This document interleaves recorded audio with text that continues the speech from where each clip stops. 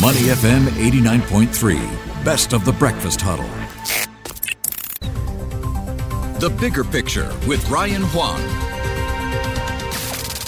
Money FM 89.3, good morning. It's the Breakfast Huddle. Elliot Danker, Bharati Jagdish and Ryan Huang with you. It's time now to turn our attention to the bigger picture. Well, the ripple effects of the Russia-Ukraine crisis are expected to be pretty far-reaching. I understand, Ryan, you're going to be analysing this with your guest today. That's right. We are chatting with Shekhar Jaswal. He's the head of equity research for RHB Singapore, and you already have seen all the implications and potential implications to come with the disruptions to supply chains, how prices have been going up for food, energy, and so on and so forth. To get a bigger picture, let's check in with Shekhar. Shekhar, how are you doing this morning? I'm doing well. Good to be back on your show, Ryan. Yeah, we've got a lot to chat about. So let's start with what's happening on the Ukraine-Russia front.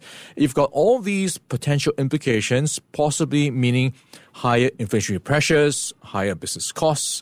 What is this going to mean for the upcoming earnings for businesses and the potential margin pressures?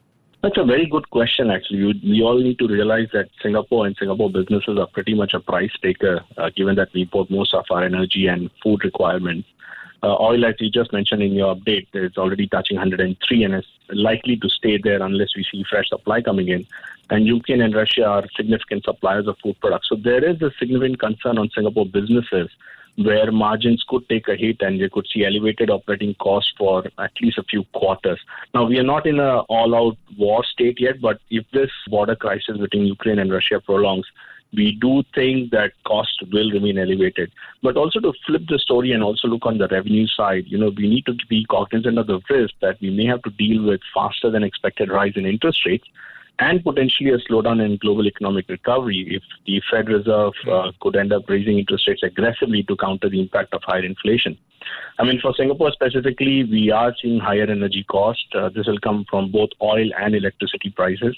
You've already seen the spike in electricity prices fourth quarter last year, and Singapore largely relies on natural gas for electricity generation. So yes, high electricity prices for businesses down the road.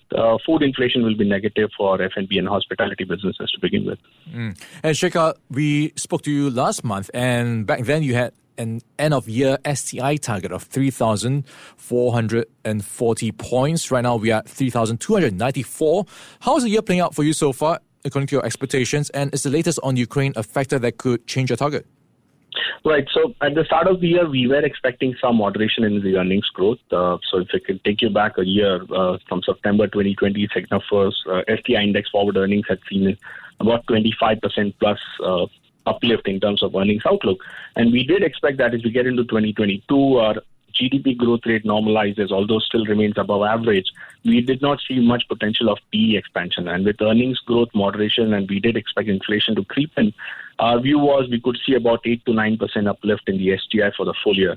Now, we were pleasantly surprised with the way STI moved up in the first month and a half, with banks literally driving the STI higher. I mean, the recent correction does make us believe that we are pretty much right. On a full year basis, we should still be looking at about 8 to 9% kind of uplift in STI. Okay. So you mentioned a couple of areas to look out for. So what could be the potential companies to watch out for in the coming quarters as we see the various factors unfold, especially in Europe? Are we looking at potential headwinds, for example, Europe-based REITs? Is that something to stay away from? Yeah, actually, that's a very good point. With this whole inflationary risk, obviously on the oil price, you expect airlines to underperform. SI should be impacted, and it will be even worse off if the demand recovery does not really materialize. Locally, transport companies like ComfortDelGro and SBS Transit, which are large consumers of diesel for its taxi and bus operations and electricity for its rail operations, will be negatively impacted. There are smaller companies which have exposure to Russia and CIS markets like Food Empire. Although it's quite early to quantify what the negative impact would be, it's pretty much obviously reflected in the share price right now. Amongst the other smaller players and names that will be worth watching out for would be Vilma. They have a JV in Ukraine called Delta Vilma. They've already shut the operations at its processing plants, but the JV contribution is not very significant, so the impact may be limited. Other things investors may want to watch out for closely is any potential delays in the Olam Food Ingredients planned IPO on the London Stock Exchange, which is expected to be done by second quarter of this year. And you did mention about REITs with European exposure. Obviously, we have Cromwell European REIT.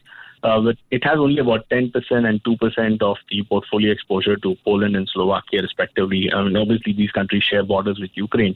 But with such limited exposure, and we don't see the expectation of a prolonged war, we do not foresee any near-term impact on the REITs business. Okay, so those are some of the sectors to watch out for. Shekhar, looking at some of the companies that could be better positioned to ride out this volatility or even gain, where should investors be perhaps flocking to right now? Well, so far, Asia's commodity and shipping stocks are emerging as safer bets, given concerns about shortages of raw materials as Russia is a major exporter. It will be a good time to go over it on the energy stocks, but we don't have a lot of large listed stocks on the SGX in this sector. Food stocks may gain as Ukraine and Russia account for more than a quarter of the global trade in wheat, and I think about 1/5 of corn sales.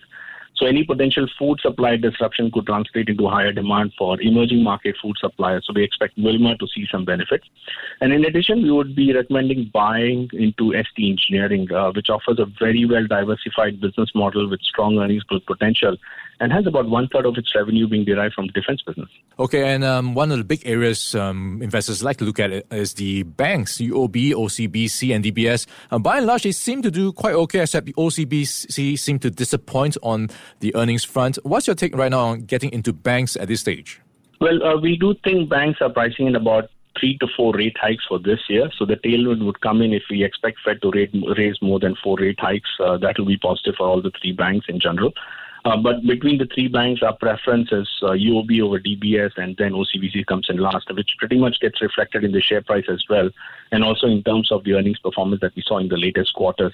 And we've been holding this view since fourth quarter last year. And we still think there is some upside, but again, it is all depending on what kind of macro events that play out. If we get more rate hikes, then definitely opportunity to buy into banks again. Yeah, and speaking about banks, post-budget, we are digesting all the announcements, and in fact, we get the Committee of Supply debates underway. And one of the big areas was wealth taxes. Now, the richer will be taxed more in time to come. What is this going to mean for banks? Well, the wealth taxes are unlikely to impact banks' loan growth, at least not for the next 1 to 2 years in our view. Mortgages sold and approved last year and this year will be drawn down progressively over the next few years. This will provide support for a still decent home loan growth in 2022. That said, we do expect the projected decline in primary sales to moderate the growth in mortgages from 2024 onwards. At this moment, I think for DBS and UOB, 17% of the loan book comes from housing loans, and it's about 15% for OCBC. So, yeah, no near-term impact. We still think decent, healthy, single-digit loan growth is possible in this year. And Shekhar, still on budget, we've got one area of taxes, also around carbon, higher carbon taxes in time to come. How is it going to be felt by Singapore businesses when you look at how maybe some of the smaller ones may have a harder time adjusting and seeing their margins squeezed because they will just have a bit more trouble buying new equipment and just readjusting all their business models? I completely agree with that. I mean, we were taken by surprise with the rate of increase in carbon taxes that were announced. But, if you look at the macro picture, Singapore's carbon tax actually applies to all facilities producing 25,000 tons of GHG in a year. This is largely 30 to 40 large emitters that account for almost 80% of Singapore's GHG emissions. Now, the smaller emitters, those who emit for less than 2,000 tons of emissions, are already required to pay the cost of monitoring and measuring their emissions. While there is still some time in the carbon tax rise, the rate of increase will definitely impact these smaller businesses more, who could struggle to invest in costly, low-carbon infrastructure. On a total basis, we do believe industries with high carbon emissions, a good example would be power generation, manufacturing, aviation, and even land transport sectors will be impacted. But the point here is we do think this impact that is felt by the business and sectors will likely be passed on to consumers at higher prices. All right, something to watch out for down the road. Chairman Shekhar Jaiswal, he is the head of equity research for RHB Singapore. Shekhar, thanks for your time as always and have a great week ahead. Thank you, Ryan. A good week to you too. Before acting on the information on Money FM, please consider if it's suitable for your own investment objectives, financial situation, and risk tolerance. To listen to more great interviews, download our podcasts at moneyfm893.sg or download our audio app. That's AWEDIO. Available on Google Play or the App Store.